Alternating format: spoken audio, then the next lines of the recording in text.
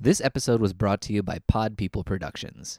To find more episodes of this show and others, please visit podpeople.me. It's podcasts for the weird at heart.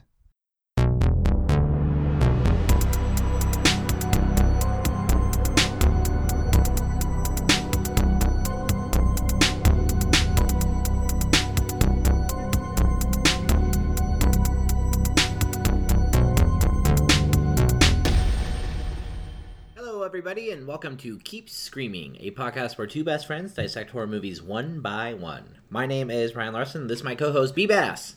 Hi. So, if this is your first time tuning into the show, what we do is we pick one slasher every 2 weeks, and then we go over every aspect of the film, from history to poster, composer, actors, screenplay, everything. So, if you don't want to be spoiled, make sure you go and watch the movie. At the end of the show, we rank the movies on our list, which you can find at our website, which is keepscreaming.com, and the list is keepscreaming.com/the-list. This will be our 18th movie, so 36 consecutive weeks of doing this now. We are at least keeping up, which is good. Yeah. What does that mean? I mean, we're we could probably. You're very good at consistently putting out stuff with the podcast, but I need to be better at it. But we're at least every 2 weeks giving you a new show, which consistency is key. Yeah. So keepscreaming.com is where you can find us. We're also at podpeople.me, which is our host. That is Brennan Klein, our producer, and our podcasting network. We have a lot of other really good podcasts on there, so you check those out too. Absolutely. We're also on Twitter and Instagram at ScreamingCast, and then you can find us on Apple Podcasts, CastBox, Stitcher. We're working on getting on Google Play, and then maybe one day Spotify when they decide to actually recognize that we're a podcast. Who knows? At the beginning of every episode, we do a quick pop culture check-in. Sometimes not so quick. Maybe not this week because we watched 1,000 things. Yeah, guys, I'm really proud of myself. We watched a lot of movies this week, but it's kind of to give you a glimpse at who we are outside of just slashers, although we still watch a lot of horror and slashers outside of just what we're watching for the show. But occasionally, we'll tell you about something we read, or this week I'm going to talk about something I've been listening to. So that's what we're going to do now. I'm going to go first because B has 1,000 of them. So I'll do my 2 that she doesn't have, and then we'll tie in together with the one we both watched. Just real quick, I don't have too much to say about it, but Panic at the Disco's new album came out. We don't talk about music too much, but B and I are both super into music. It is a huge part of both of our lives, even though neither of us are musicians. But music still matters a whole lot to us, so that new album came out, and it has been pretty much on steady repeat. So good. Yeah, it's so good. It's fantastic. I think if you haven't listened, if you're one of those people who's like, oh god, Panic at the Disco, and you haven't listened to them since 2008, you definitely need to go listen to it because it's much different, and Brendan Urie's style has changed a lot, and it's fantastic. Yeah, it's really good. I also watched Rampage, the Dwayne "The Rock" Johnson movie based on the video game Rampage, which when it came out, I was like, this is stupid. Wait, is this the giant wolf, giant monkey, giant Jeffrey lizard? Dean Morgan? Yeah, Jeffrey Dean Morgan's in it. Okay. So it's the new one. Yeah, it's The Rock, it's Jeffrey Dean Morgan, it's somebody else I like. Some other people. Malin Akerman's in it. Yeah. Yeah. Good people. It's by no means oh my god, that's an amazing movie, but it's a very fun blockbuster popcorn flick. There's The Rock's in it. Because The Rock's in it. Yeah. There's some goofy stuff. Jeffrey Dean Morgan's got a southern accent and super charming. Mm-hmm. Yeah. There's some cool action stuff. They make some loose tie-ins to the video game if you grew up playing the video game, so it's kind of fun. It's not, like I said, it's nothing amazing. It's a good 1-2 punch with Jumanji. It's The Rock's doing these movies that outdoor kind of big wilderness action movies, and they're fun. And then we both watched Thoroughbreds. So if you haven't seen Thoroughbreds, it wasn't A24, but it feels like an A24 movie. Yeah. It was Spotlight. I think it was Spotlight who did it. Director Corey Finley, who I don't think he's only done a short before it. Yeah. It's his debut, full length. He wrote it too. Stars Anya Taylor-Joy, Olivia Cook. The big reason that we both really want to see is it's Anton Yelchin's last movie before he passed away, and we're both huge Anton Yelchin fans. We love him, and my chest tightens just hearing his name. Yeah, everything he ever did, we're giant. We're both huge proponents of the Fright Night remake. Love him in Star Trek. Love him in Green Room. Charlie Bartlett. Oh, Charlie Bartlett. He's just great in everything he was in. Star Trek. Yes, Star Trek. Star Trek. All 3 of the Star Treks. Star Trek. Oh, my heart. Anton. We love you. We love miss you. We wish you were in this movie more. That was one of our complaints about the movie, actually, is he's not in it a whole lot. So I think I was telling B I liked it, and she liked it. We were texting about it, and I didn't like it as much as I thought I was going to, and I ran into an issue that she didn't run into, but because I listened to so many like podcasts about movies in general, but also it's horror tangential kind of. It's a thriller. Yeah, it's a thriller. And Anya Taylor-Joy and Olivia Cooke are both in a lot of horror, like genre stuff. Olivia Cooke's in Bates Motel. And excellent in it. Yeah, Anya Taylor-Joy has been in Split and The Witch and Marrowbone, so she's all over the place. So lots, and then of course Yelkin and Fright Night and Green Room. So lots of genre actors. And for me, part of it was ruined because I read this thing that was like American Psycho meets Heathers, and I was like, I love both those movies, so that sounds amazing. It's neither those things. Not either of those things at all. I don't understand the reference. I kind of guess American Psycho, yeah, a little bit. Olivia Cooke's character is basically a sociopath, but not in the same vein. Not at all. Like, I'm blanking on his name now, but Bates something. It's something Bates, right? Yeah. I've only read the book and seen the movie a million times. Yeah, but Jason Patrick Bateman? Patrick Bates? I don't know. This is going to drive me nuts. Something Bateman, for sure. Patrick Bateman. Yeah. Okay, so Patrick Bateman we were getting there. Has nowhere near like the glee that he has, or like the... It's just very different. Yeah. So, and then I guess like the Heathers reference was maybe because they're teenagers. I really don't understand that. Like, the dialogue to me almost is more like a modern day Dawson's Creek, Gilmore Girls, that like really fast back and forth, but it's not super like pop referential or like full. Like, to me, when I say Heathers, it feels very timeless when you watch it. You don't really know what timeline they really live in. I mean, you know it's modern. Yeah, but it's not like they're telling you what music they're listening to. Or it's not pop culture referential. When I see something compared to Heathers, I also think of like Clueless. Like, it's something that you can look at the style and look at like the words they're saying, the slang, and you immediately know what they're trying to replicate there. Heathers is very 80s, Clueless is very 90s. This, like B said, it's pretty neutral, other than the fact that they have like cell phones, so you know like it's more modern. It's still a good movie. Yeah, it's very well made, very well written, incredibly well acted. I think I was a little let down because my expectations were too high. And I think as horror fans, they, didn't want to go as far as I think we would have enjoyed. They tease us with a lot of violence and suspense and never fully goes there. So I think that's the biggest thing that was lacking for me. I just didn't feel like it was malicious enough for what it was trying to do. Especially with like the way Olivia Cooke's character is built up. And then the climax is a little lackluster. Yeah, exactly. It just doesn't want to quite go there. Yeah. So. I mean, I think it kind of has this overall wraparound message of like, because basically what happens with the climax is like, it's a little bit like the other Anya Taylor-Joy's character becomes a little bit more like Olivia Cooke because of the actions that she takes and like the ending when she's talking to Anton Yelkin at the end and her delivery of everything. So I don't know. It plays with the idea of like, don't judge like people by their appearances. One girl, Olivia Cooke, is like a sociopath and she's known as being one, and she's like childhood friends with Anya Taylor-Joy's character. And so they're playing with that dynamic where one is your typical bad person, the other one's your typical good person, and what does that mean in our society? What does that mean when you make poor choices? So, and even Anton Yelkin's character plays with that because he's like a convicted criminal, but like they try to rope him into this thing to help them with the crime, and he ends up not having the stomach for it. So it definitely plays with a lot of, like B said, like those notions of like, don't judge a book by their cover. And all that is really good. Yeah, all that stuff is done really well. Yeah. It's just, I think if you can go in with no expectations, you'll come out very happy. Because if you go in going, this is American Psycho meets Heathers, you're not going to be super stoked at the end. Those are movies for you. Yeah, which exactly. They're movies for us. So that's what I did. Work was crazy, so I didn't get to watch as much as I wanted to, and also just been by the pool a lot. His wife is insane and celebrates her birthday for a week, and Ryan indulges her and gets her like a gift every week because, whatever. So be sad you didn't marry Ryan, I guess, because he'll give you a gift every day the week of your birthday.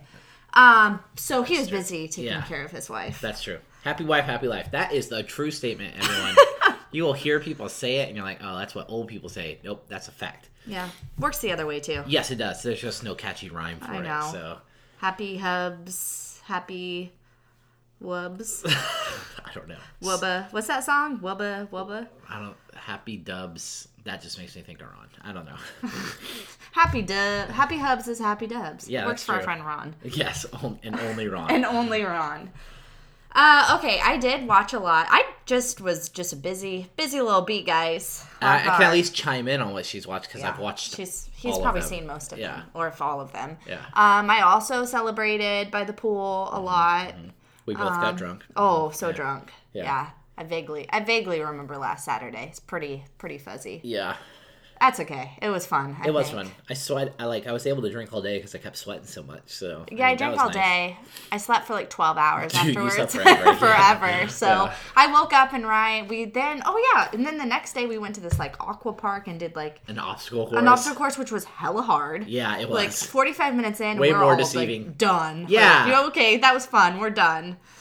Ryan texted me the next morning. He's like, how you feeling? I'm like, great. I slept like 12 hours. I'm good. Good to go. Because usually after a day like that, sometimes you can't even get out of bed. So. Oh, yeah, I'm dead. That's usually me on my actual birthday. I have a bad habit of celebrating the night before my birthday, and I usually spend my birthday in bed, dying. But no, I'm good. We did a lot of pool stuff, a lot of summer stuff, work again. It's been hot. If you guys don't know, we're based in Sacramento, and it's been hot as shit. It's like 107 yesterday. Dude, yeah, it's been so fucking hot. So I've been if I'm not at the pool, I'm inside. Yep. So watched a lot of stuff. So I watched Thoroughbreds, obviously. I think I've mentioned it before, but I'll re-mention it for those who are just tuning in new or may have forgotten. I have a gap I've always been a big movie fan. I have a huge gap when it comes to action films. I was raised by a single mother who loved thrillers and dramas and comedies, but if the action wasn't based in one of those three things, I didn't watch it. I wasn't exposed to it. So unless the action movie, she always really liked Tom Cruise, Mission Impossible, I saw those because there's a big, well, she loves Tom Cruise, but also there's usually a pretty big storyline in those. Yeah. That's not just about punching or fighting or whatever. So anywho, I have been getting pretty good the last year and watching the classics with help and all of our friends. Ryan's a big action fan. Our good friend Jeremy is a big action fan. So Derek, Tony, pretty much all of our friends are big into action movies. So I've had a lot of fun letting them expose me to things because I love doing that too. So did a lot of that this week. So I watched Demolition Man. Which I knew nothing about. I'd never heard of it before at all. It's from 1993.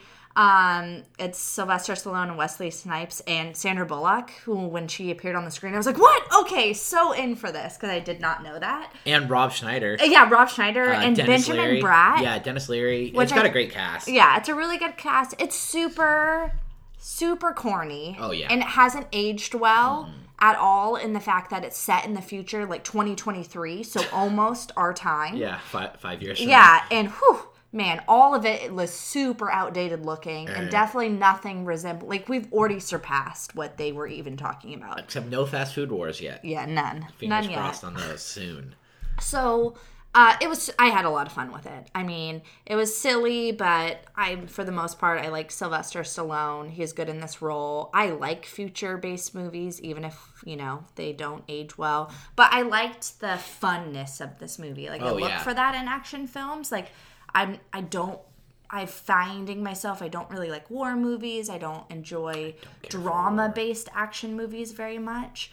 And so if there's like a more comedy, fun, or sci-fi behind it, I have a lot of fun. And so I really Wesley liked this Snipes one. in this movie. Simon Oh my Phoenix. god, so many like one-liners. Yeah, and it was Wesley Snipes at the height of his powers. Yeah. Like it was. I love his like bleach blonde mohawk, and Simon Phoenix is just like one of the most '90s names ever. It was It's so great. good. Yeah, I love Yeah. So that was a lot of fun. And then we watched The Last Boy Scout from 1991. And this is with Bruce Willis and Damon Wayans. And Halle Berry is in it for like a little bit, like very early role. Danielle Harris plays Bruce Willis's daughter. So Sharon that was Queen. fun to There you see go. her. So there's a little horror tie-in. I loved this movie. Oh, Tony Scott directed it. Yeah. Yeah. So Tony Scott directed it. Shane Black wrote it. And like I said, all these movies I've never even really heard of. And like I have a major, ridiculous, embarrassing blind spot to action films. So didn't know anything going into it. Ben just knows that I really like Die Hard. And for the most part, I like Bruce Willis films that I've seen. Yeah. I mean, I was so surprised. Like, things keep happening in this movie, and it was so brutal and violent and dark. And I was like, fuck. And then as soon as I found out that Shane Black was the writer, I was like, oh, this makes so much sense. Like, I mean, Iron Man 3, which is the only Iron Man I like. And then, God, so many things. Kiss Kiss Bang Bang. Predator. The other guys. Monster Squad. Yeah, Monster Squad. Yeah, he's doing the new Predator. He's actually writing and directing the new Predator. What else is he doing? That Hellboy, right? No. No, that was Neil Marshall. Oh, right. When we looked up Slap Pack. But Shane Black is definitely just like Yes. one of the... Oh, Lethal Weapon. Oh, yeah, the Lethal Weapons. Yeah. So, this movie had a lot of heart behind it. Really, it wasn't a comedy with Damon Wayans. It's a little surprising. But I think Bruce Willis is, out of any of these action stars, like the best actor. Yes. And like he's an actually actor like a goes. really Yeah. good actor. Yeah. And this movie just had like a ton of heart behind the story. And Tom Cruise. I think Tom Cruise is a really good actor. Yeah. And I particularly enjoyed like the brutality of it and how like it just didn't hold back. And the action in it was super good and super varied, which I liked. I think Tony Scott gets overlooked a lot because Tony Scott, if you guys don't know, is brothers with Ridley Scott. And Ridley Scott has directed two of the most influential, famous movies of all time with Alien and Blade Runner. So when your brother is Ridley Scott, it's kind of hard to get noticed as much. And Tony Scott has unfortunately passed away now. Top Gun. I love Top Gun. Yeah, I mean, he made Top Gun. He made The Hunger with David Bowie, which is a fantastic movie. Days of Thunder, Last Boy Scout. True Romance, which is amazing. One of my all-time favorites. I really liked Unstoppable. Yeah, Unstoppable, That was a good Domino, movie. Deja Vu. Like, he was a very, very talented, action movie director. I think he gets overlooked a lot. And Tony Scott and Shane Black together, I think, is a really good combination because they both know how to craft an unconventional action movie. Yeah. So I highly recommend this film. Like, if you haven't seen it, like me, probably not a lot of you, maybe a lot of you, but really, I think really even good. it's not super well known. Yeah, which is surprising Yeah. because it should be talked about more because it has a lot to offer. Then because of that, we watched Unbreakable, which I had never gotten around to, which is M. Night Shyamalan, and it's like known for being a Marvel movie. I mean, it is a Marvel movie, but it was a Marvel movie, right? Marvel? No, it's or not DC? Marvel. No, neither. It's a superhero movie. Oh. But it's like it's his own universe that he created, which is Gotcha. really cool. So it is a superhero movie, but like it was in a time because it came out in 2000, so it was like in a time before. Even Spider-Man. Yeah, it's like before like Dark Knight came out and like made it mainstream to have like this dark, grounded superhero movie. Unbreakable came out and like it kind of got overlooked because, I mean, it wasn't like super overlooked, but it kind of did a little because it was a follow up to like The Sixth Sense, which like so after you put out The Sixth Sense, everyone's looking for like a horror movie, which it's not a horror movie, and then like it is a very unconventional superhero story. Yeah. But I think it's a fantastic movie, and totally like showcases Bruce Willis's abilities as an actor. I love Sam Jackson in it because he's super campy, like B-movie acting in a serious movie. So I think it's a good like dichotomy between the two. And this film is gorgeous. And I have to go back now after watching this one, but the way M. Night Shyamalan films this movie is just, like, every shot is so well thought out. And I just, even there's an opening scene where Bruce Willis is on a train and he's talking with another woman. And just the camera panning from Bruce Willis, and then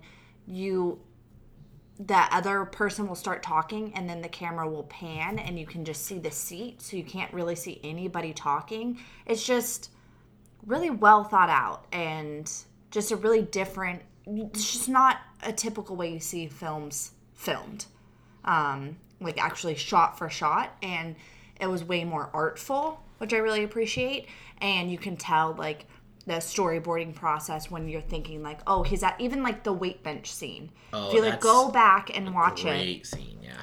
And he's having, like, he's figuring out that he's, you know, pretty strong, and he's having his son, like, put on more weight and put on more weight. And just the way that entire sequence is filmed is just really beautiful within itself, regardless of the rest of the scene and the acting, what's happening. That could be really boring shot-wise, filming somebody laying down on a bench, but he finds a way to make every single aspect of that super interesting to look at. And so that is, like, one of the things I noticed the most about that film, and I'm going to go back and watch some of his other work and see if I notice that more. But really good. Oh, man. Horror-wise, okay, one more action film. I actually watched it this morning, was Escape Plan, which is like 2013, and it's the first movie that Sylvester Stallone and Arnold Schwarzenegger actually made together. Yeah. Then they came out with The Expendables, which is like an ultimate, which I haven't seen those yet. Oh, they're fun. Yeah, I'm going to get to those. I want to watch some of the older ones. Yeah, and, so you know all the people. So I know all the people, so I'll enjoy it more. But anywho, I mean, it was fine. I won't watch it again, but it was fine. It's fun seeing both of those characters, who I like both of those actors together. And I like knowing that they're friends in real life. But the story and the plot is just so silly. And I kept asking Ben, like, wait, what's going on? And I was like, this is really complicated for this level of movies. Like, he's like, it's because you don't watch these types of action films. It's like a normal action plot. Yeah. But a lot of, like, oh, this and this and this and this and this. It's an isolated film, like, in a prison, so that was cool. The action was fine. It wasn't anything too interesting. It was more about, like, them being together and like they're them old. They're old. Them trying to figure out how to get out. So that was fun. This movie, so Escape Plan came out 2013. 2013, so it's 5 years ago, which means Arnold was 65 and Sylvester Stallone was 66. Yeah. They're old guys. So I mean, so props, for being old guys, props are even still making action movies. Yeah. But when it got to the gun stuff, that was actually really good with Yeah. him. And there's a cheesy scene at the end with, like, Arnold, like, literally in a helicopter, and it, like, slow-mos when he, like, gets this machine gun, and I just laughed out loud. And Ben's like, do you love it? I'm like, no, I actually do kind of love it. Yeah. So it was fun to watch, and if you like those actors, it's worth watching to see it. It's nothing that I would, like, be like, yeah, you gotta see this. I'll end it with, I did finally watch 47 Meters Down. I've been waiting for summer to watch it. Did it come out, like, last spring, I think? Longer, right? Oh, no, it was last year. I mean, yeah. It had been out for a while. Yeah, it came out under a weird title. What was it? And then It did have a different title. With the success of This Is Us and Mandy Moore, like, kind of getting revitalized, they, like, pushed it out. Came out last spring, and then I just didn't get access. In the Deep, that's what it was called. Which is dumb. Yeah. I didn't get access to it last summer, and so then it went up on Netflix, like, during the fall, and I'm like, nope, I'm waiting till summer to watch it. So I watched it. Guys, this movie's so fucking good. It's so good. It's way better than it should be. I want to do, because I'm super excited for The Meg coming out. Yeah. And I want to do, good. like, The Shallows, 47 Meters Down, then The Meg. Like, Yeah. that's what I would like to do. And props to this movie, too, because when it came out as In the Deep and just did nothing, and, like, no one cared about it, and then they re-released it, and it made $62 million against a $5 million budget. Yeah. So props to everyone involved in the movie. Yeah, so Claire Holt from, for me, Vampire Diaries fame, and then what the Originals is, like, the show she moved on to, which is a spin-off of Vampire Diaries. Neither of those shows are on anymore. And Mandy Moore from a million cajillion things, but she was like an aughts heartthrob, 90s singer. Yeah. Now This Is Us. The voice of Rapunzel and Tangled. She was in Saved, which I love. Saved. Princess Diaries. A Walk to Remember. Walk to Remember. Yeah.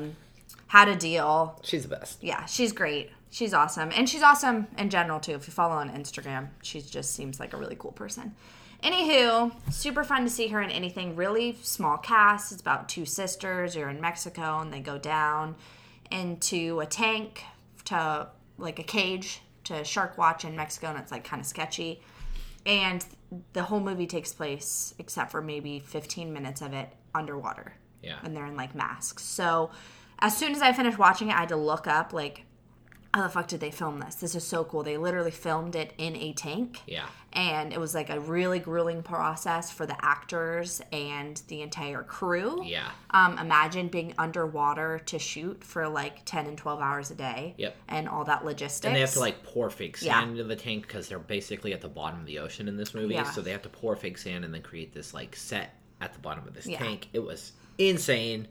This movie fucks you up too. It does. It fucks you up. So besides the fact that it's a cool story and you are like, wow, how'd they film this? This is a like cool cast. Like Mandy Moore and Claire Holt are both attractive, likable actresses.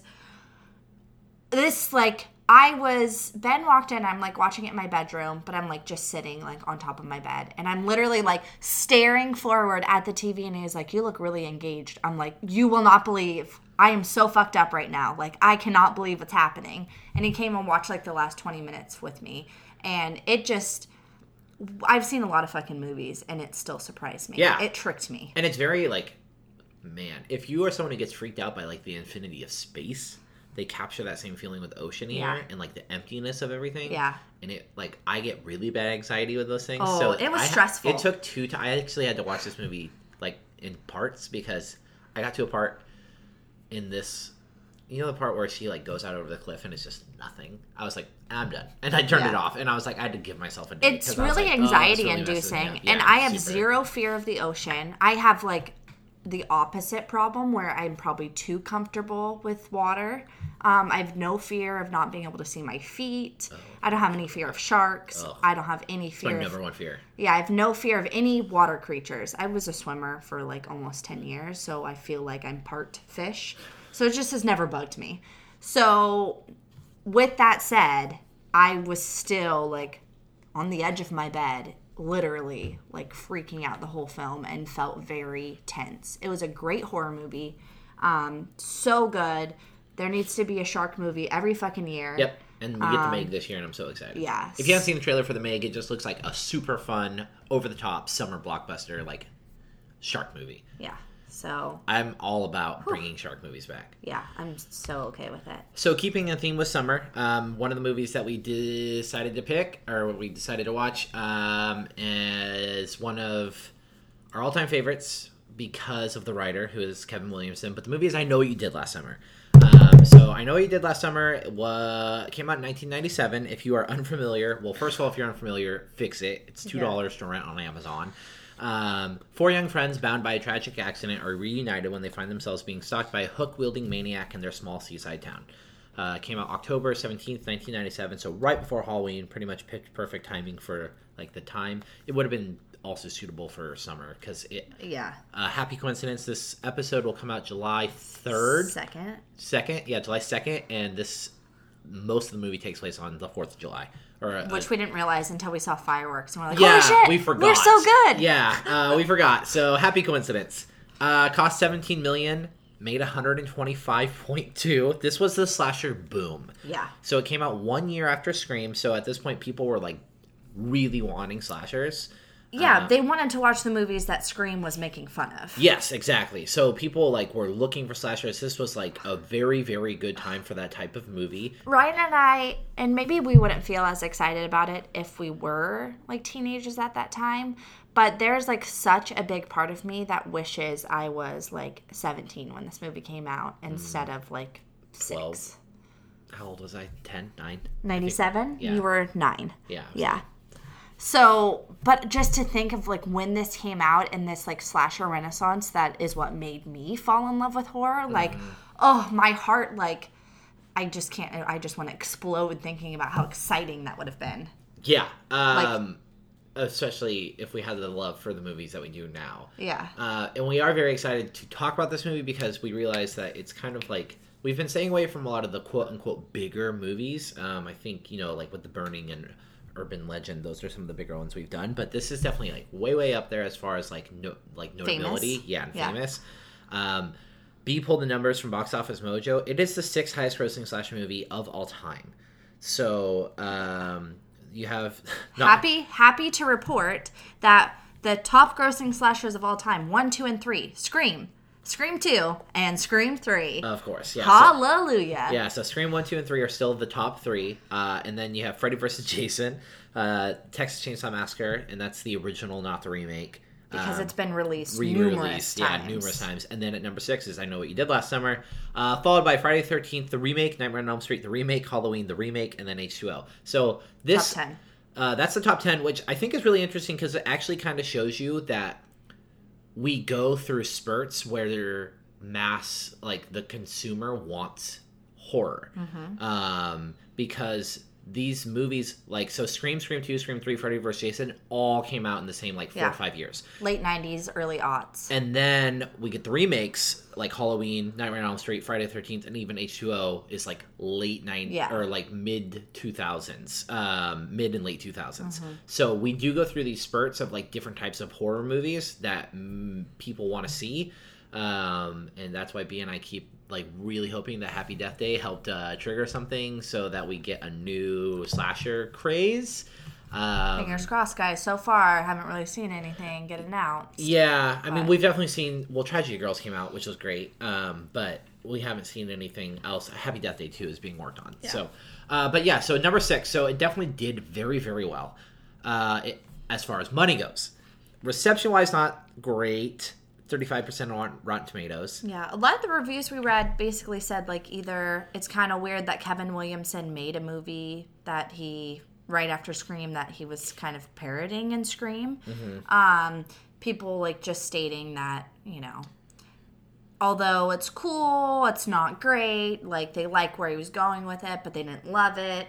The book Going to Pieces, The Rise and Fall of the Slasher Film, 1978 to 1986 by Adam Rockoff. He talks about this, and I like what he says. He said that, this is a much different film than Scream, and an excerpt from the book, he says, whereas Scream relied heavily on self-conscious references and its pop culture veneer, Last Summer was a throwback to the slasher films of the early 80s. While, like Scream, it employed the services of a group of young, sexy, and almost impossibly good-looking actors, Last Summer played its horror straight. Those looking for a good old-fashioned slasher film were pleasantly surprised. And I think this describes it perfectly. It's that it seemed, I think reviewers were a little confused when it came out because they're like, oh, this is just a straight slasher horror films, much like in the vein of the 80s films that Scream was talking about. Yeah. And so I think maybe that's why the reception wasn't as great because people weren't expecting this. He also wrote it before Scream, so it makes sense that it doesn't play with any of those ideas that he had in Scream.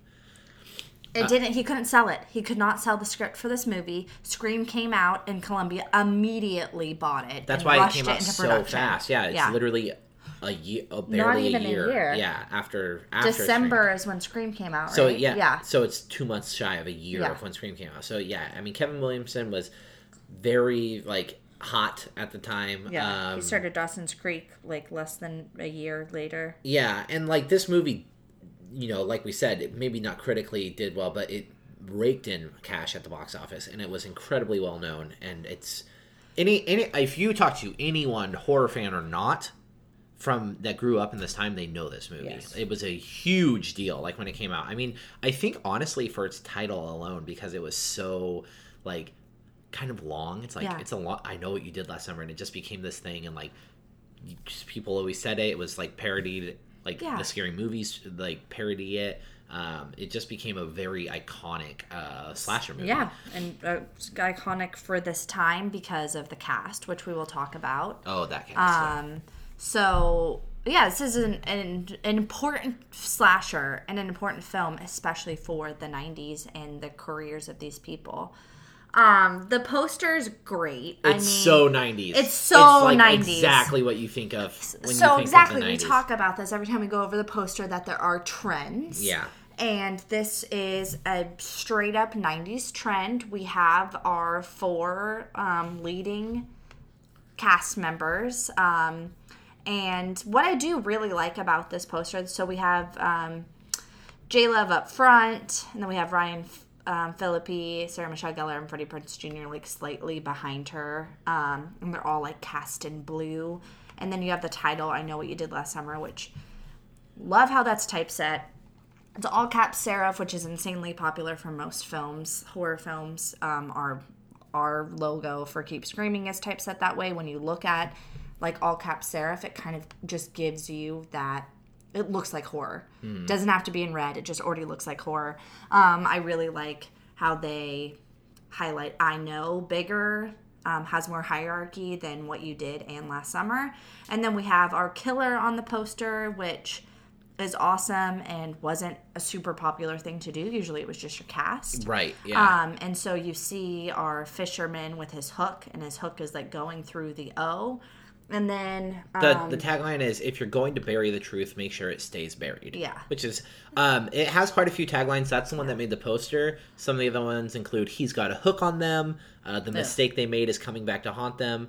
What started as a new beginning is becoming a dead end. Not all secrets stay buried. For the last year, 4 friends have kept a secret. All these taglines are so 80s to me, which is what this movie is a contemporary throwback to an 80s slasher. Because, and we'll get into it more when we talk about the movie, but this movie really, to me, feels like an 80s movie, but with 90s, like, it has all the earmarks of an 80s movie, but it does what the 90s started to do with horror movies, which is developing your characters. But like the actual kill stuff is very 80s, like throwback slasher.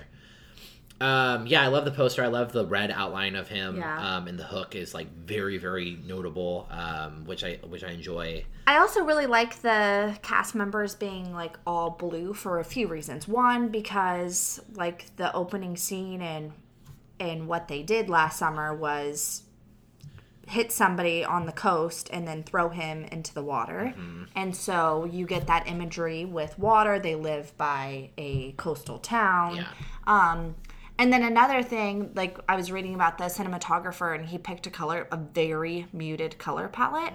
No bright colors, really dark and blue. And so I appreciate that the art department took that theme and the notes of the cinematographer and how they styled the film to the poster, because it looks like it belongs in the film, and I really appreciate that tie-in.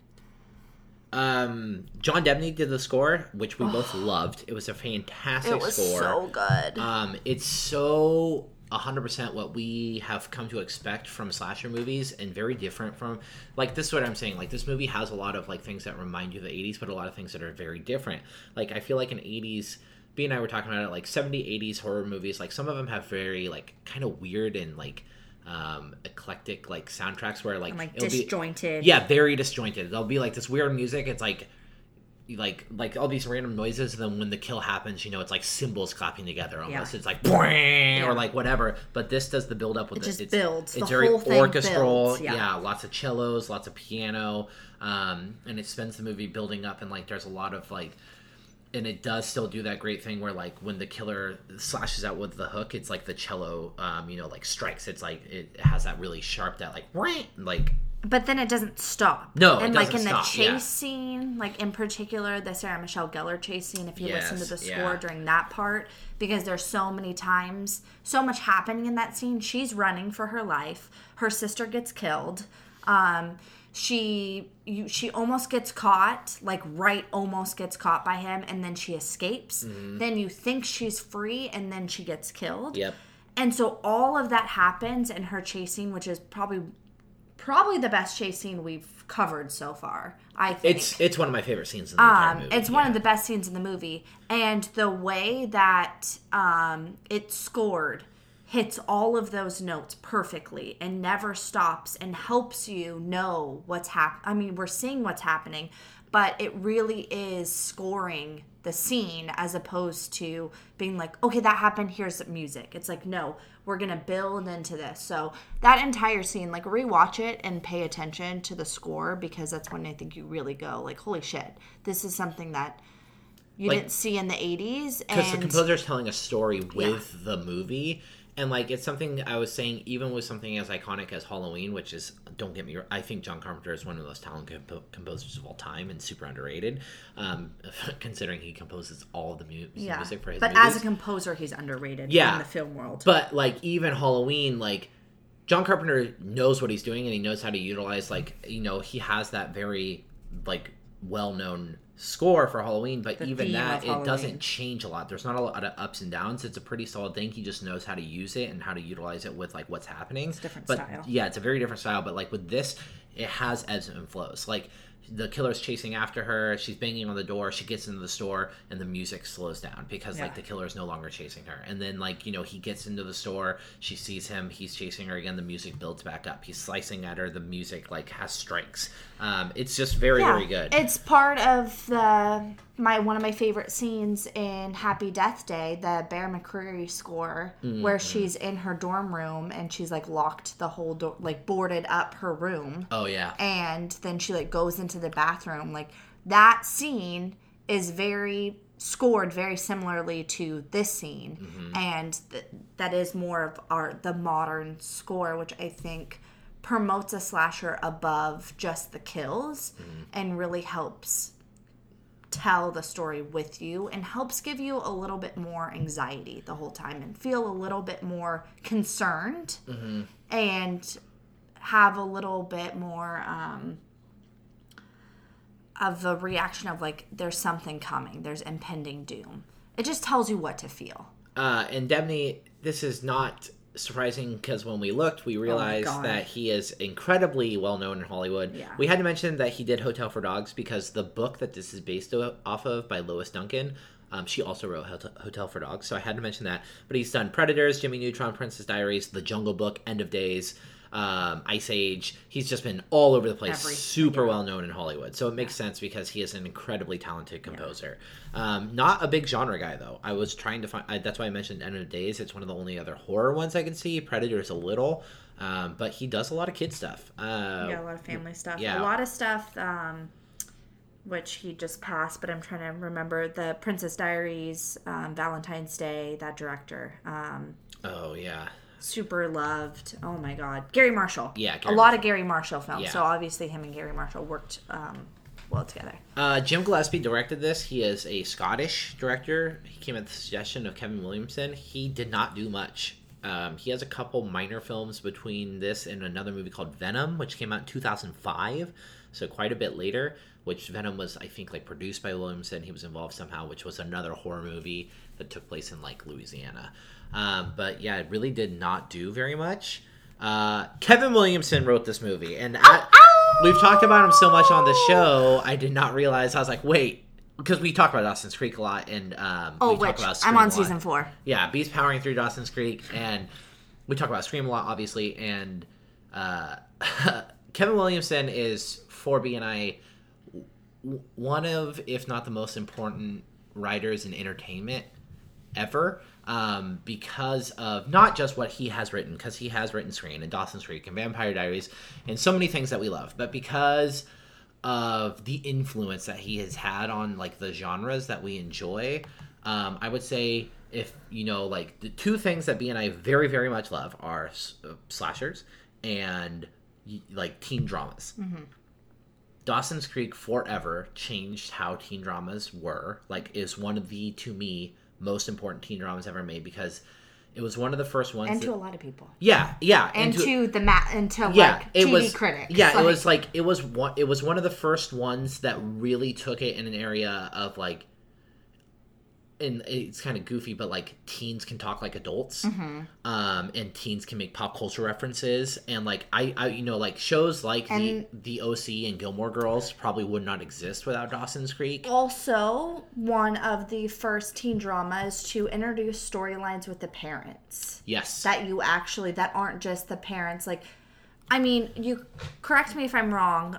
It's been a while since I've watched a lot of like the more like 90s 90210 and Saved by the Bell and stuff, but if I remember correctly, the only storylines you really get with the parents are their interference with the teenagers. Oh yeah, definitely. Even 90210, like it's just when they slight- have to, and it's not only if it affects the characters. Right. Where Dawson's Creek, no, you just get storylines with it, and of course it affects their kids, but right. And like this was a trend that would continue with shows like The OC and Gossip Girl, and like just all those shows too.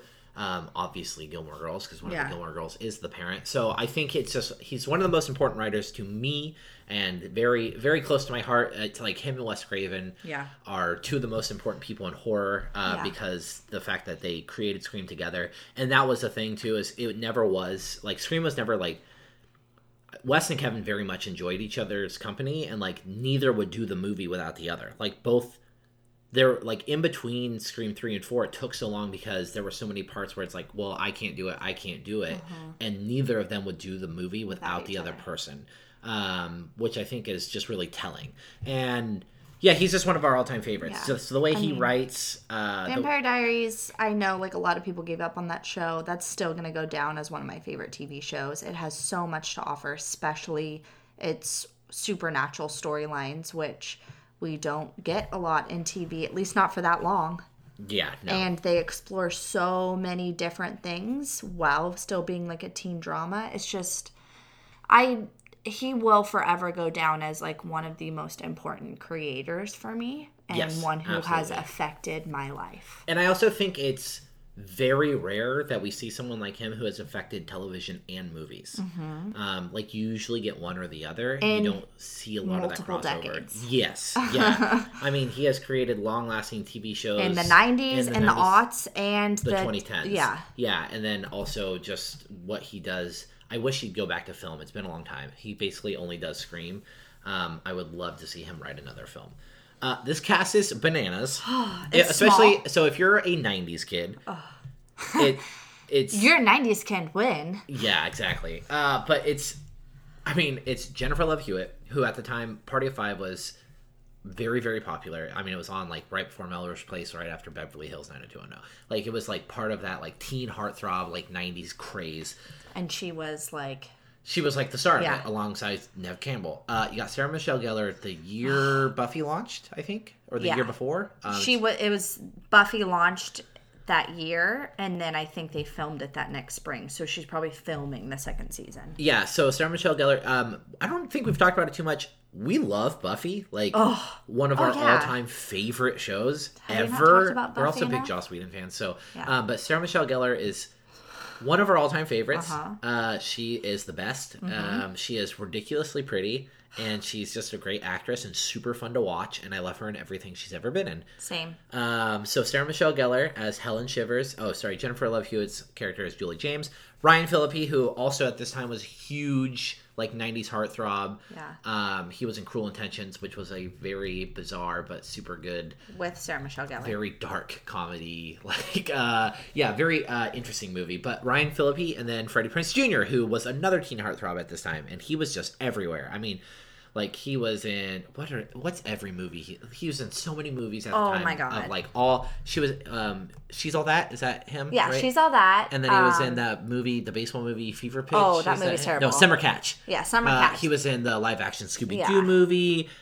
He was in there's this movie called Head Over Heels that he was in around that time. I mean, he's Friends. He plays the Manny in Friends. Oh yeah, he plays Down to You. He was in. He was just like everywhere at this point. He had his own show for a while. Yeah. It's great too because Freddie Prinze Jr. and Sarah Michelle Gellar have been married for 18 years. They met on the set of this movie. So thank you to this movie for bringing together a long-lasting celebrity couple that played fucking Freddie and Daphne. Yeah, dude. In the Scooby-Doo movies. So good. I absolutely love it. I was telling Ryan, fun fact about me, There's 2 movies that I've seen more than any other movie in my entire life, and that is Princess Diaries 2, The Royal Engagement, and the live-action Scooby-Doo. Not only can I word for word quote the Scooby-Doo movie, I can quote the commentary with the 4 main stars. I've seen that movie so many times. I love it. It's a piece of me. It's a great movie. If you haven't seen that either, go watch it. James Gunn of Guardians of the Galaxy fame wrote that movie, and it's just super, super good. And I really, truly enjoyed it. I feel like it totally encapsulates the feel of the cartoon, which I'm a huge fan of too. I grew up with the cartoons, and I mean, my age, I was only 10 when the Scooby-Doo live-action movie came out, so it was... my brother was obsessed with Scooby-Doo, so we definitely saw it. Bridget Wilson plays Elsa Shivers. That's Sarah Michelle Gellar's sister in the movie. She was like right at the tail end of her kind of heartthrob career too. She was like, she played Sonya in the Mortal Kombat movie. She was Billy Madison's love interest. Veronica Vaughn and Billy Madison. So she was like a total That's what I know her from. Babe. Anne Heche as Missy Egan. She had already was a pretty well-established actress at this point. They brought her in because they wanted someone that like people knew and that also had like sharper features, could be a little scary, could be a little on edge. She only filmed for 2 days. So she was like kind of like the big name that they threw into it. At this point, like, yes, all these actors were big-ish, but this was like right at the beginning of them getting big. So like they recognized them from TV, and it's like, oh yeah, we're gonna throw them in this movie because people are really digging what they're doing right now. So and then Muse Watson plays Ben Willis. Johnny Galecki, who you'll definitely know now, he played David and Roseanne, but he's super famous for Big Bang Theory. He plays Stuart, I think is his character. I don't know. He's in that show. And then also like the Vacation movies. Yes, he was Rusty. A big child actor. Yeah, he was a big child actor, and then he kind of like went away, and he popped up in this and went away and came back in Big Bang Theory. Yeah, and he's great in everything. Yeah, he's really good in this too. He's not in it very long. It's like every time I watch this, I'm like, oh, I forget he's in this. Yeah. It's definitely a slasher and a teen scream, which is probably our favorite genre. Super iconic weapon. He uses, so the killer is a fisherman, like he wears a fisherman's slicker, and he uses the hook, like the fishing hook. Basically, if you don't know what it looks like, it's got like a handle that you put under your 4 fingers, and then the hook comes out through like Captain Hook. Yeah, it's Captain Hook's hook. It's what you use to gut fish. To gut fish, exactly. And fun fact, this happened in our last movie, and we love when this happens. It's based on an urban legend, our killer, and The Burning did this. Obviously, urban legend is about urban legends, but the hook is why he wears a hook and why he's a fisherman and why they chose him as the killer. But the best part is that when they're sitting on the beach in the opening scene, they tell the legend of the hook. Yeah. Super good, super timely too, because like Urban Legend would come out not too long after this. The year, 98, I think. Yeah. Yeah. So the killer himself is Ben Willis. So we'll kind of dive into the movie here because we need to like talk about it. So first of all, I love everything about the filming of this movie. B and I grew up in a very small town. It wasn't a coastal town, but it was kind of close to the coast. Yeah. But also we're just like big fans of small town horror. It takes place in this super tiny town where they do like a parade for the fishing homecoming queen or whatever. It's a pageant. It's a pageant that they do, but they do like a whole town parade for it, which is very similar to town we grew up in. It did like there's a parade for Halloween, and there's a parade for homecoming, and it's like the whole town comes out for it. But it's this very small like fishing community, and these 4 kids are about to graduate, and it's 2 couples, and the girls are friends and the guys are not. So it makes for a fun dynamic. Yeah, because realistically, like these 4 people would never hang out ever if it weren't for the fact that these girls were dating, or if these girls weren't best friends and dating these people. So it's very 4 different personality types. Like you have Jennifer Love Hewitt, who is like I'd say you're book smart. She's like ready to go to college. You have Freddie Prinze, who's like your everyman. He's like the laborer. He's kind of like not. He doesn't really fit in with this group because like his family's poor. Rich, yeah, he's not rich. He works like. Sarah Michelle Gellar is like the very pretty girl. You know, like unfortunately her character is kind of portrayed as that like she peaked in high school type of thing because it shows that she just is working at her parents' shop after that. And then Barry, Ryan Phillippe's character, is a total douchebag. His parents are loaded. Like, they go to his house at one point, and he has this huge, like, coastal, like, beautiful house. So his parents are, like, loaded, and he's, like, just a drunk, and he drives a Beamer, and, like, he gets by just because he has money. For reference, the Beamer that he drives, this movie is 20 years old, and you still look at that Beamer and go, yeah, that's a nice car. You know how when you watch movies and it's like the popular kid and you know that had to be like the nicest car available at the time? Yeah. And you're like, God, that car's so hideous and like ugly and outdated. You look at his Beamer and you're like, yeah, it's still a nice car. Yeah, I'd still drive that. Yeah. Beamer makes some quality vehicles. Yeah. So it's like these four people...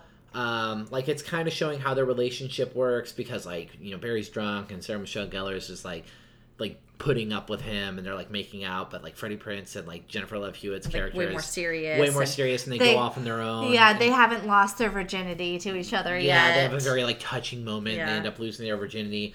So on the beach, and so they have graduated and they're celebrating. They go to like this party, and then like Sarah Michelle Gellar wins the pageant, so she's celebrating because she like is her like mermaid crown. Yeah, she has this like mermaid crown, and Ryan Phillippe's character is too drunk to drive, so Freddie Prinze Jr. has to drive the car, and Philippe is like hammered, and he turns the music up all loud, and he's like he puts himself out of the sunroof of his car, and he's like kicking around. Everyone's telling him to knock it off, and they fucking hit this dude on like this coastal highway. And this is like kind of a silly plot line because B and I both said we would both be the people that would totally be like, yep, we're going to the police. Like, we're gonna tell them, especially like Jennifer Love Hewitt character in particular, not driving, not drinking. Like, because the whole thing is like Ryan Phillippe's like, we can't, like, it's my car, there's I spilled booze all over it, I'm drunk, and like it's my car. They're gonna think I was driving. Yeah, and Freddie Prinze Jr. is like, well, I was driving, it's not a big deal, and he's like, it is a big deal, like, you were driving, that's still that's manslaughter. Yeah. And they're like, our whole lives are gonna be ruined if we do this. So they, instead of doing the right thing and going to the cops, they decide to fucking dump the body in the ocean. Yeah. Important Max drives up in his truck, who obviously has a thing for Julie. Yeah, Max is Johnny Galecki's character. Yeah. And he drives up, and he's wearing, like, one of those, like, Rasta, like, ponchos. Yeah. And he's like, Julie, are you okay? These douchebags, blah, blah, blah. And she's like, no, I'm fine. They're, like, pretending that Barry's throwing up on the side of the road, but they're actually just hiding him because he's covered in blood all over him. And he's like, yeah, okay, whatever. And then he drives off. That's important because that makes him involved in all of this. So he drives off, and you also kind of think, like, maybe she's going to tell him, like, what's going on. Like, this is kind of her chance. Nope. She gives in. And she's still, the sad part, too, so they dump his body in the water. Yeah, they dump his body in the water, and there is a part where, like, he kind of wakes up and grabs Sarah Michelle Gellar's crown. So Ryan Phillippe dives in the water to get it, and, like, he goes in the water and he realizes that he's still alive. Yeah. Like, he opens his eyes and, like, Phillippe freaks out and comes back out. Realize they didn't kill him. Yeah, they realize they, like, didn't kill him for sure. They hadn't killed him, and now they did for sure, or so they think. And, like, he, like, freaks out and he, like, chokes Jennifer Love Hewitt against the car. You're going to tell anybody. Fucking chokes her out. Yeah. And, oh, my God. But Freddie Prinze Jr.'s character, man, what a little... And they do this on purpose, which for later in the film, why you probably find this out. But I'm sorry, but not only would my husband never let another guy fucking choke me, but none of my guy friends would ever let another guy, or really anybody, choke me out and threaten me. And, like, she's, like, coughing...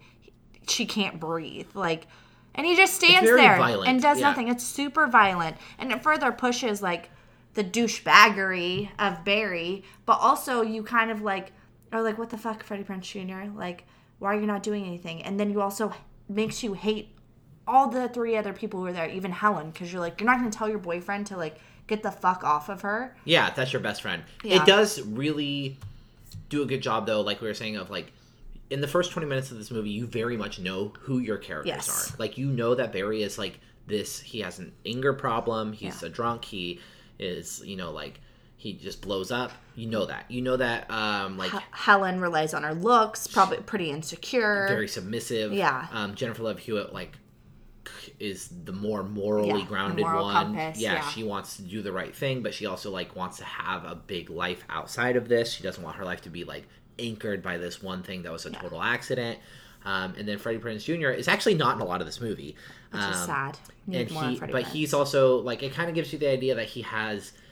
I feel like it does show you that he's, like, not super motivated to do things. Well, I feel like they're trying to play the angle that, you know, Barry is this rich guy and Ray's this, like, working man, and, like, you just learn when you're poor and you don't have a lot of opportunities to just kind of let them do their thing, and you don't interfere, because you don't have a lot of opportunities to better your life. You don't fuck with the rich kid. Yeah. And so it kind of maybe gives you that idea. And that, I feel like not just his character too, but Jennifer Love Hewitt's character, like, it's almost like he's like, I don't interfere with rich people's lives, even if I'm involved in both their lives. Yeah. So Ben Willis is actually, what ends up happening is we get a flash forward to a year later, and Jennifer Love Hewitt has gone off to college. She comes back for the summer, and she basically as soon as she comes back, and everyone else still lives in town. So Helen is working at her parents', like, it's a consignment store, dress shop, pretty much. Freddie Prinze Jr. is working on the docks, and Barry does nothing but get drunk all day because his parents are loaded.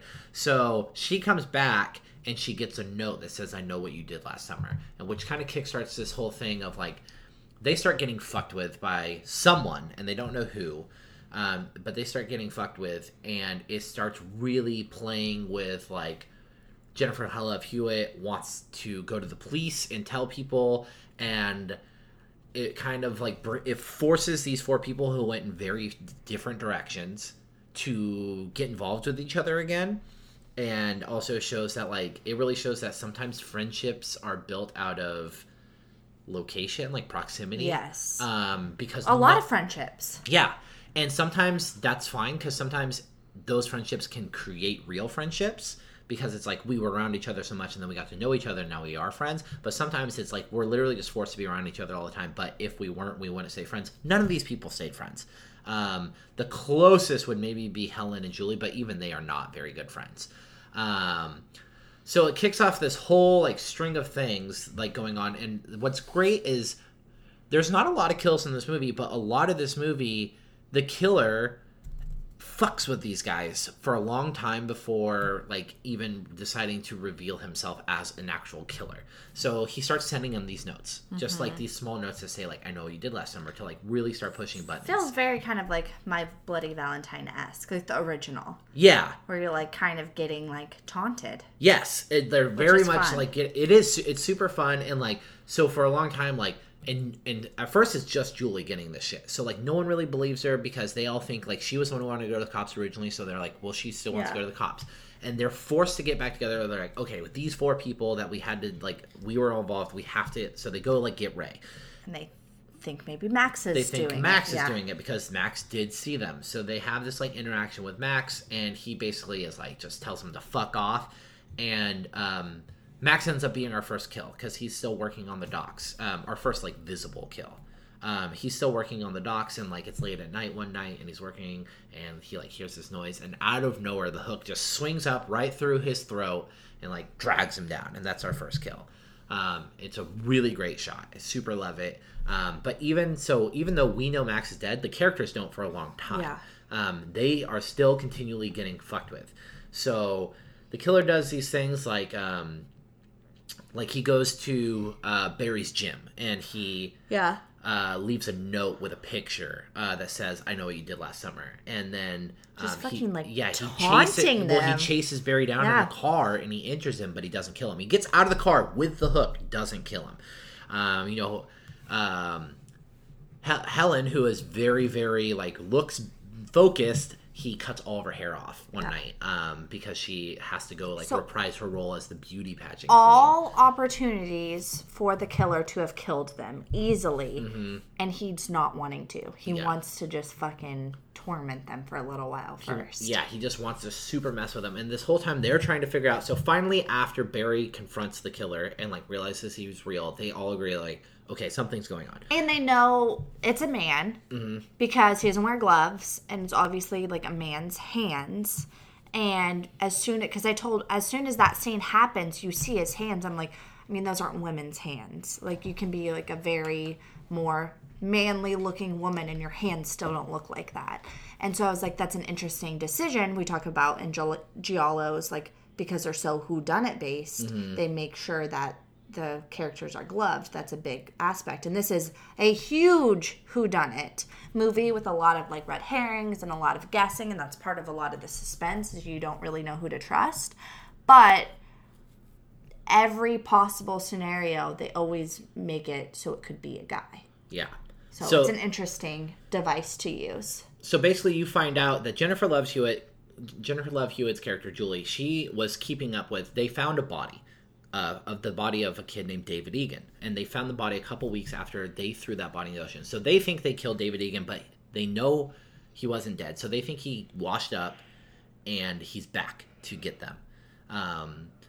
They think it's him somehow, or it's like someone who related to him because, I mean, they found the body, so they think maybe it's someone related to him. So she like looks him up using the most like the oldest looking computer database in the entire world, and she finds all these news articles and finds out that David Egan did have a brother or a sister, and so they go out to the sister's house to try to get clues. And the sister's very weird and like off-putting too, which like B said, it's like a red herring because you're like, is the sister involved somehow? Is she like, maybe she's not the killer, but she could be like working with the killer. There's a fisherman slicker in the house. There's like all these like dead animals around. So like there's all these kind of like red herrings, and you are very much led to believe like it's David Egan, or it's like the person that he is like, or his sister mentions, and this is like the biggest red herring is, his sister mentions, like, oh, this guy came by not long after he died, and his name was Billy Blue, and, like, you know, he was, like, very curious about things. So you're kind of thinking, like, oh, maybe it's this friend of David Egan's that you don't know about. Yeah, who's, like, trying to avenge him. But basically, it's all red herrings, and you find out that it was... So it's, like, this kind of, like, really thrown in there plot, but there was a character named Susie Willis, and Susie Willis was killed in a car accident, and she was killed by David Egan, who was drunk driving. Well, because of some like loophole, David Egan got out of jail, and Susie Willis's father, Ben Willis, decides to kill David Egan. The same night he killed David Egan and threw him in the ocean, the kids run him down and throw his body in the ocean. So David Egan is actually dead. Yes. But Ben Willis is not. And Ben Willis was the one who killed David Egan. Yes, so Ben Willis is already a murderer, and now he's coming back to kill the kids. There's like this big revelation scene where Jennifer Love Hewitt like figures it out, and this is what really kicks off like the climax of the movie. And when the climax hits, it's pretty fast. Like it's like pretty nonstop ramping up, because what happens is she's researching this.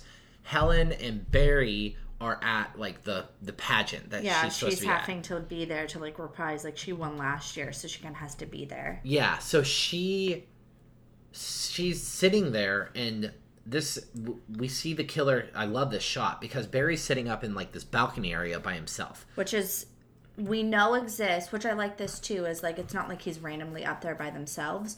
When Sarah Michelle Gellar in the very beginning of the movie was entering the pageant, you see our three other characters up there watching her. Right, and that's where they sat so Barry could drink because he was underage. So you see him, and it's like very silhouetted because all the lights are shining. These spotlights are shining down on the contestants, and she sees the silhouette of the fisherman come up behind him. She starts screaming and like running off the stage, and it's like through this the crowd. Yeah, it's this great cinematography of like it's flashing back and forth between the hook, because the movie's not very gory overall. So like you get this cinematography of like the hook hand flashing up and down on Barry, of like these people like looking aghast in the crowd and like grabbing her, trying to like calm her down, and she keeps looking to the side, and you see the silhouette on the wall of the hook coming up and down on Barry, and she's like screaming. She's like, he's up there. And there's a cop in the audience, and he's like, what are you talking about? He takes her up there, and there's nothing there. No killer, no body, nothing. And the cop's like, you know what? I'm going to drive you home. Yeah. So he starts to drive her home, and there's a truck in the middle of the like alley that they're driving down, and like the hood's popped up, and it's got like a light on it. Like obviously, like the truck's not working. He's like, I'm going to see what this guy needs. He gets out of the truck, and she, again, Sarah Michelle Gellar, who's distraught about everything, isn't really paying attention. She looks up and notices it is in fact the fisherman. She starts screaming. She's like, it's him. The cop turns around, looks at her, looks back, hook right up through the fucking chest. Like literally, like lifts him up in the air by his sternum with the hook. This scene is very reminiscent of the one in Scream 2, like the cop car scene, because like Sarah Michelle Gellar has to break out of the cop car to start running away from the fisherman. I was telling B I love this too. So she's running to her shop. She knows her like sister will be there still. And the fisherman doesn't run after her, but he walks with some damn good determination. Like it's not like when Michael walks after you and he's just like literally walking. Yeah. Like he is like, this guy is like speed walking. He's like, no, I'm gonna power walking. Yeah. He's like, I'm gonna get you. He's not sprinting. No, he's not Ghostface, but yeah. Which I think is a good medium. Yeah. So Sarah Michelle Gellar is banging on this fucking door. Her sister's in the shop. She's like screaming. She's like, you gotta get in here. And she gets in the shop, and I love this part too, because all this is happening like in 15 minutes. Like I said, it's like a long time of the killer just fucking with these kids, and like he's killed some people. Like he kills Max, he kills this cop, but he's just like he's been fucking with him, and then all of a sudden it's like, okay, now what's happening? Now it's happening, and he waited till the 4th of July. This is happening on 4th of July night. Yes, so he's like been waiting, building up to it, and I love this shot, or like this sequence in particular is my favorite. So the sprint scene I think is great. Like she's banging on the door, he's gone. She's like, close the back door, and I love this shot because like it shows the sister go in the back room, but it pans from left to right, so you see the door, like it's literally a second, but you see the door close, and then it pans right, and the sister walks in through the back room and locks the door. And I love that shot because you know he's there. You know he's there, but like you didn't have to see him walk in. You don't see him in the background. You just know he's there, and all they did was show you 1 second of that door closing. Yeah. She turns around after locking the door. You get this great shot of her looking frightened. He holds the hook up. You can see the reflection of him. In her glasses. In her glasses with him, like, raising his hook. He's about to go, like, and you can see the reflection in her glasses. I was telling Ryan when we were watching this that I don't know if it's because of this podcast, probably, that I just pay more attention to little things like this because this is how we're dissecting them and deciding how good they are. Granted, we always loved this movie, but I never realized how artful and well thought out each one of these kills was. And it's not that gory. We are only getting one weapon. So typically with those two scenarios, the kills could lead to being less interesting. And they just do such a good job with setting. It reminds me actually a lot of Intruder, where so many of the kills, like they just find interesting ways to shoot them where we're not just like, all right, that's not a hack and slash. This is literally like the reflection, the scene where Barry gets killed and he's up on the balcony and she's running through and you can see in the spotlight that he's getting killed in her agony. It's like you feel so much more because you're getting a perspective of another character while they're getting killed. So without having to do first perspective, we get to see what the killer looks like to, what's her name, the sister? Elsa? Yeah, Elsa. So we get to see from Elsa's perspective through her glasses what's about to happen, and that's scary. We get to see through Sarah Michelle Gellar's character what's happening to her boyfriend.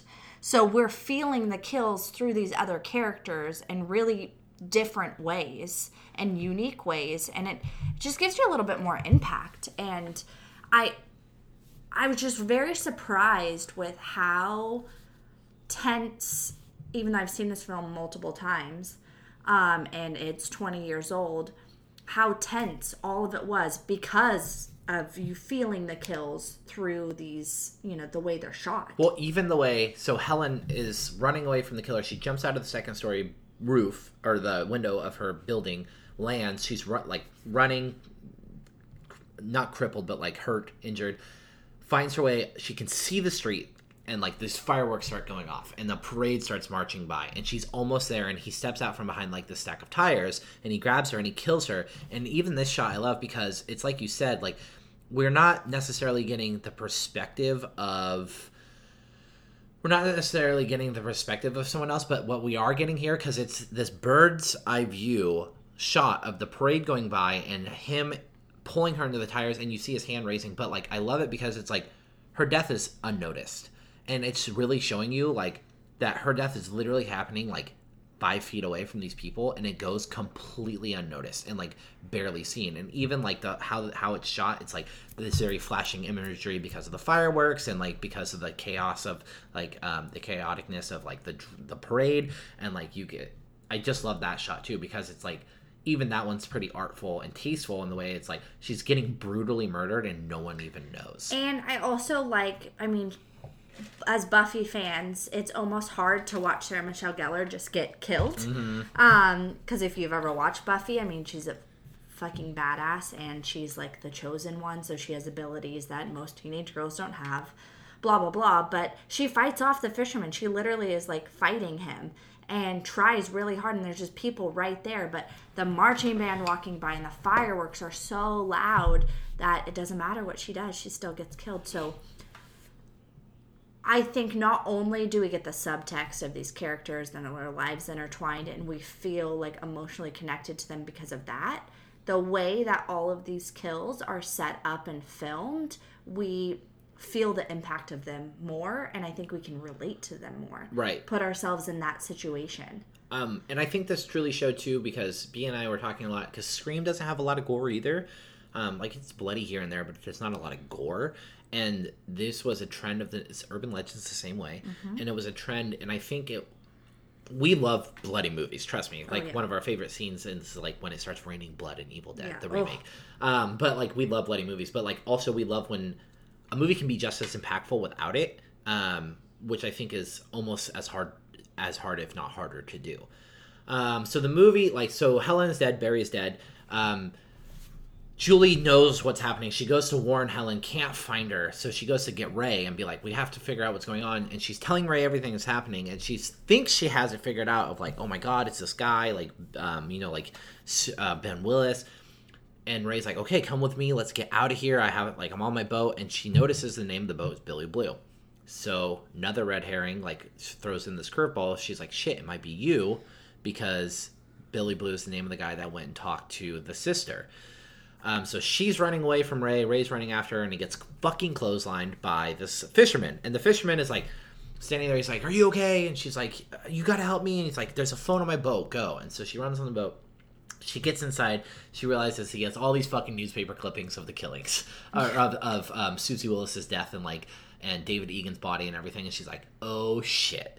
He walks in. He's like, what's wrong? And he says something. And I love it too. He's like, shouldn't you be out having fun, drinking, running people over, getting away with it? And she's like, I just love that too, because there's no, like, he has lost all tactfulness of like playing around. He's just like, I'm gonna fucking tell you that I'm the killer, and I'm gonna fucking kill you. And I love it too. I just love, it's so different, but I loved that about Scream. And I love this about this movie, and I love it about Urban Legend, like the reveal, and then we get a talkative as shit killer. I love it. Yeah, he's like making one-liners. He keeps talking to her. I love this final scene. So he takes off on this boat. So the last scene, the whole scene takes place on this like fisherman's boat, and I love it because like Jennifer Love Hewitt, Julie, she has to escape from him, but the only escape is to just run around on this boat and like find different places to hide. And it's very well, like, very beautifully shot. Like, all the lighting is really cool because, like, boat lighting is always, like, really interesting. One of the shots I really like is she has this flare gun. She's loading it up, and he sees her because he's in the captain's quarters, like, driving. He sees her, and he rams up so the boat or the gun flies overboard. And she looks, and she can see him, and it's just, like, this really well-lit cabin. And like, they have this stare-off, and they look, and then he just goes away. Like, he runs out, and you just know. They play it so well. It's like, you know that he's coming for her, but she has no idea where he is coming or going and where to go, because this is unfamiliar territory to her. While this is happening, Ray jumps on his little like Yamaha speedboat, and it starts chasing out. It's very heroic, Freddie Prinze, because he literally like gets the boat alongside the fisherman's boat, jumps off of it, grabs the netting on the side of the boat. But, like, the killer, Ben Willis, hears that, so he gets up, and Ben's, like, already standing there, so they start fighting. So there's, like, this big fight scene, and it ends finally, like, Julie finds the bodies of everyone who's dead, like, stored in ice on the boat. Oh, yeah, we forgot to mention when they find Max. We'll just kind of, like, backtrack to that really quickly. They find out Max is killed, like, pretty much right before this whole finale takes place. That's how, like, all sort of, like, starts kicking off, because she's driving to Helen's house after her hair is all cut off, and she hears this like weird noise. She opens her trunk, and it's a bunch of fucking crabs with Max packed in ice, like, and the crabs are just crawling all over him. Very reminiscent. B brought it up of Bay of Blood, the one we covered. Was that last episode? No, like 2 episodes ago. Yeah. But it's literally like in a trunk and like sea creatures, and so I wonder if that's an intentional like homage. I kind of hope so. It's a gross scene. But it's something super about gross. sea creatures and dead bodies. Is Yeah, just, like, really it is really unattractive. gross. Yeah. And imagine finding that in your trunk. Yeah, and then So, when she comes back, it's gone again. It was Yeah. all just this killer. That's a very famous scene, too, because she, like, just starts spinning around in a circle outside, Yeah. and she's like, what are you... Because she's like, he's just watching us. And then Yeah. so she's like, she starts screaming at all the houses. She's like, what do you want from us? It's a good scene.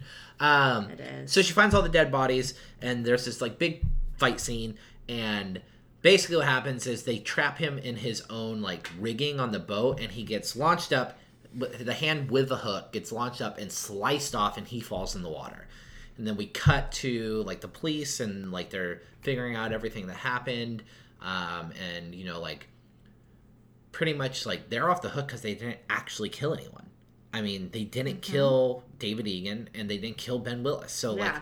like, and there's nothing to show they even hit Ben Willis with a car. So they're just like, yeah, this guy started trying to kill us. So Yeah. they're off the hook, and like the hand's just hanging there Off with the hook. hook. Yeah. Oh, see what I did there? The hand's just hanging there with the hook still on it, like Yeah. in the net, which is great. And they're like, his body will show up sooner or later. Yeah, which leads you to a sequel, which happens. Well, and we get our 1 year flash forward. Yeah. Which is just B's favorite scene in the movie, probably. Oh, it's very I love good. it so much. Julie's back at college. She's like super happy now because she's not stressed about murdering like Yeah, 'cause she someone. didn't actually murder anybody. Yeah, so she's all like stoked. She's on this like super old phone, like hella old blocky phone, talking to Ray, and she's like, "Can't wait to see you this weekend." Blah blah blah. She like goes in the shower, and her friend's like, "Okay, I'm gonna go get ready," and she's like, "Okay." She like hangs up the phone and turns around, and it's all like steamy and shit in the shower.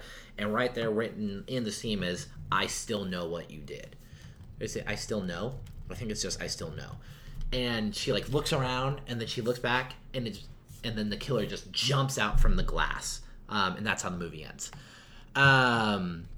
Which totally sets you up for a sequel, and then when you see the sequel, you realize that the scene is a dream scene, and it's kind of garbage. But it's a great ending, very reminiscent of like the Nightmare on Elm Street scene, which a lot of people don't like, but it very much works in this context.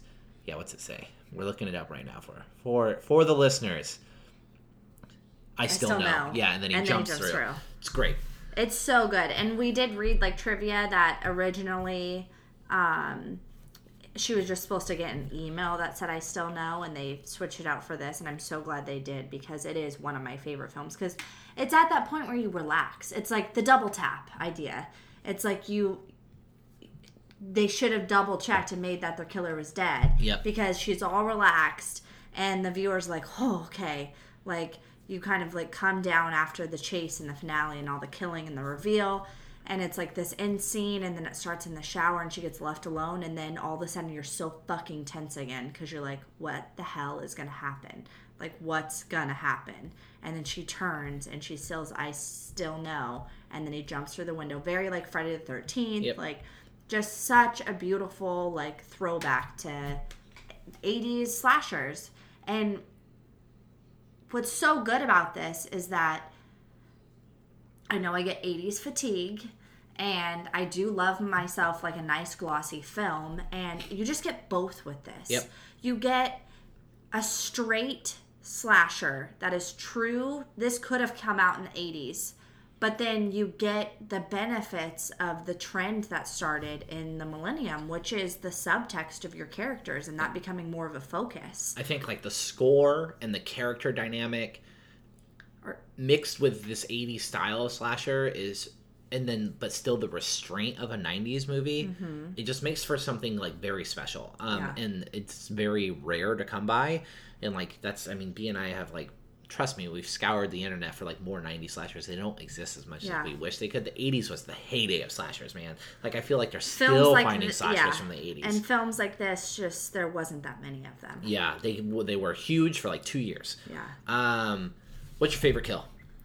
I think my favorite. Oh, yeah. I was like rewatching them and trying to figure it out because it's really hard. Because, like I said, I'm just so amazed by all of these kills.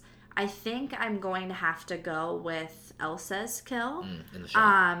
in the shop, and just because I love that play with the perspective where you see a reflection in the glasses, and that could have been done like so corny. but instead you just can feel the fear for her because you see him raise his hand and he's about to You're get seeing her get killed, but from neither perspective. Really. Yeah, it's like, and so it's just so different and so impactful. And you don't even really... I don't like that character. She's a fucking bitch. Oh, yeah. She's horrible to her sister. Yeah. And obviously, like, really snooty, but I was just, like, gutted by that kill. I'm like, oh, God. And, like... I read, too, that it does show it, like, from the back, and you see some blood splatter, and that's actually added later. Right, because it said it wasn't medically impossible to have no blood. So they, like, splatter just a little bit of blood on the glass, and it's just so good. And not just how it's not my favorite kill just because of how it was filmed, but also the fact that is... We do get Barry's kill right before that, and that's a beautiful kill as well. But this is really like Sarah Michelle Gellar is like in that shop, and this is when the chase scene gets super serious, right? And it's just like she's isolated. He's killing people who aren't even involved. Elsa wasn't involved at all. Yep. So it just really amps it up for you, and so for me, I gotta go Barry's. Yeah. I just love the chaos in that scene, like. Everything, just her screaming and like cutting back and forth because it does it so well, cutting back and forth between like Barry trying to fight him off, him coming down with the hook, the silhouette shot, the audience reacting and grabbing her and like flashing back and forth, and it's so wild and like all over the place, but you're still, and it's like you said, you're seeing this kill from like 4 perspectives. Like you're seeing her see it, you're seeing the silhouette of it actually happening, you're seeing Barry's perspective and the killer looking down on Barry. Like there's so much happening with it, and I just really enjoyed it. So I think that's definitely got to be my favorite. And Barry sucked, so when he died, wasn't super bummed. This movie is very, very, very well known for being like a teen Scream. Like it is the most famous of the post-Scream slasher craze. Yes, and it helped launch.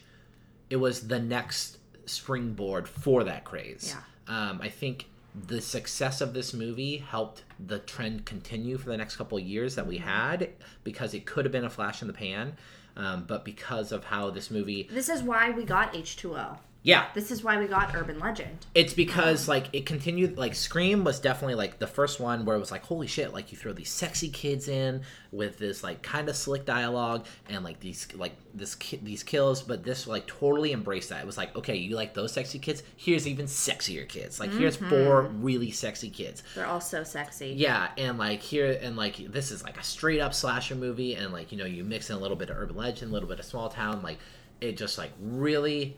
I think was exactly what the viewing audience... Because, like, Scream also could have, like...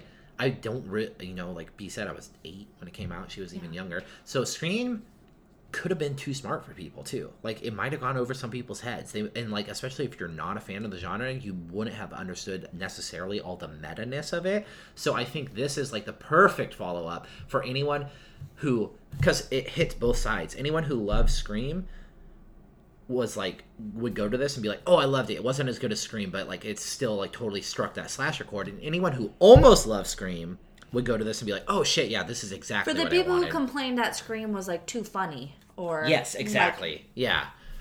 So very, very important. Yes, and like we said earlier, easily the most famous film we've touched. Yeah. Over everything else we've done, like even the Burning, Urban Legend, or even Happy Death Day. Yeah, like. This is more famous. Yeah, it's 20 years later, and people still say, I know what you did last summer. Like, people still say that. So now we have to rank it. Ugh. If you go, again, to the website, keepscreaming.com/the-list, you can find our whole list. We have done 18 movies. Number 1 is still My Bloody Valentine, followed by, last week we put The Burning at number 2. Happy Death Day is number 3. Then there's a whole bunch in between, and then the bottom is rounded up by April Fool's Day is last, Slaughter High, and Terror Train right above it. So, you know, we kind of break this down at, like, if you go back and listen to the other episodes, you can see we kind of break it down by generally, like, how good the movie is, but also how well it is as a slasher and what we view as a slasher. So we look at a lot of things. We look at the cast and, like, how the plot and the framework is. We look at the kills, the killer, the motivation, the score, really everything. We try to tie everything in when we're thinking about it. I'm looking at like number 3, 4 area. I like this more than Urban Legend.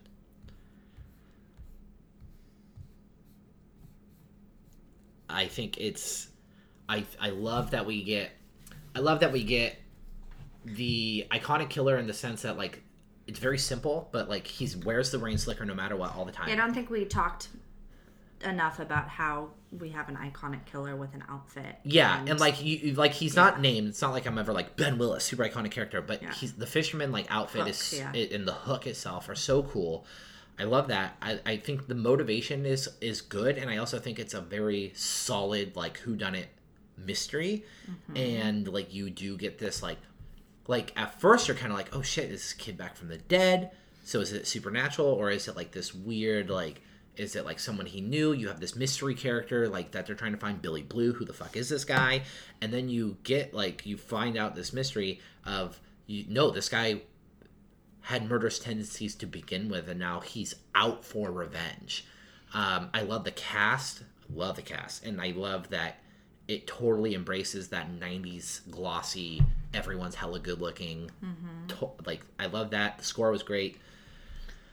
It hits a lot of like really strong chords of what a slasher is to me, and like we said, I think it's like a weird, very hard to hit mixture of 80s and 90s slasher movies.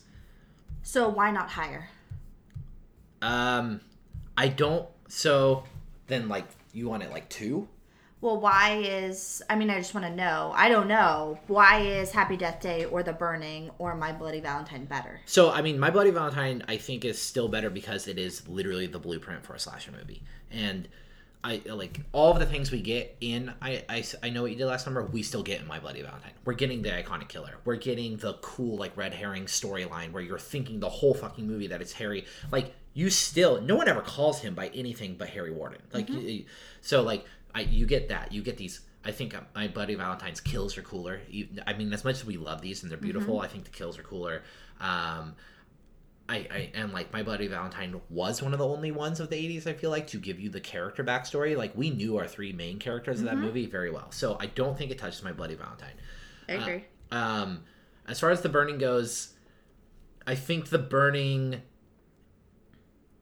is just so, I don't know. The Burning is a little more hard to describe. We still get Cropsy. We still get these really cool kills. But The Burning is so much more brutal. And it's also like, it's never been replicated really.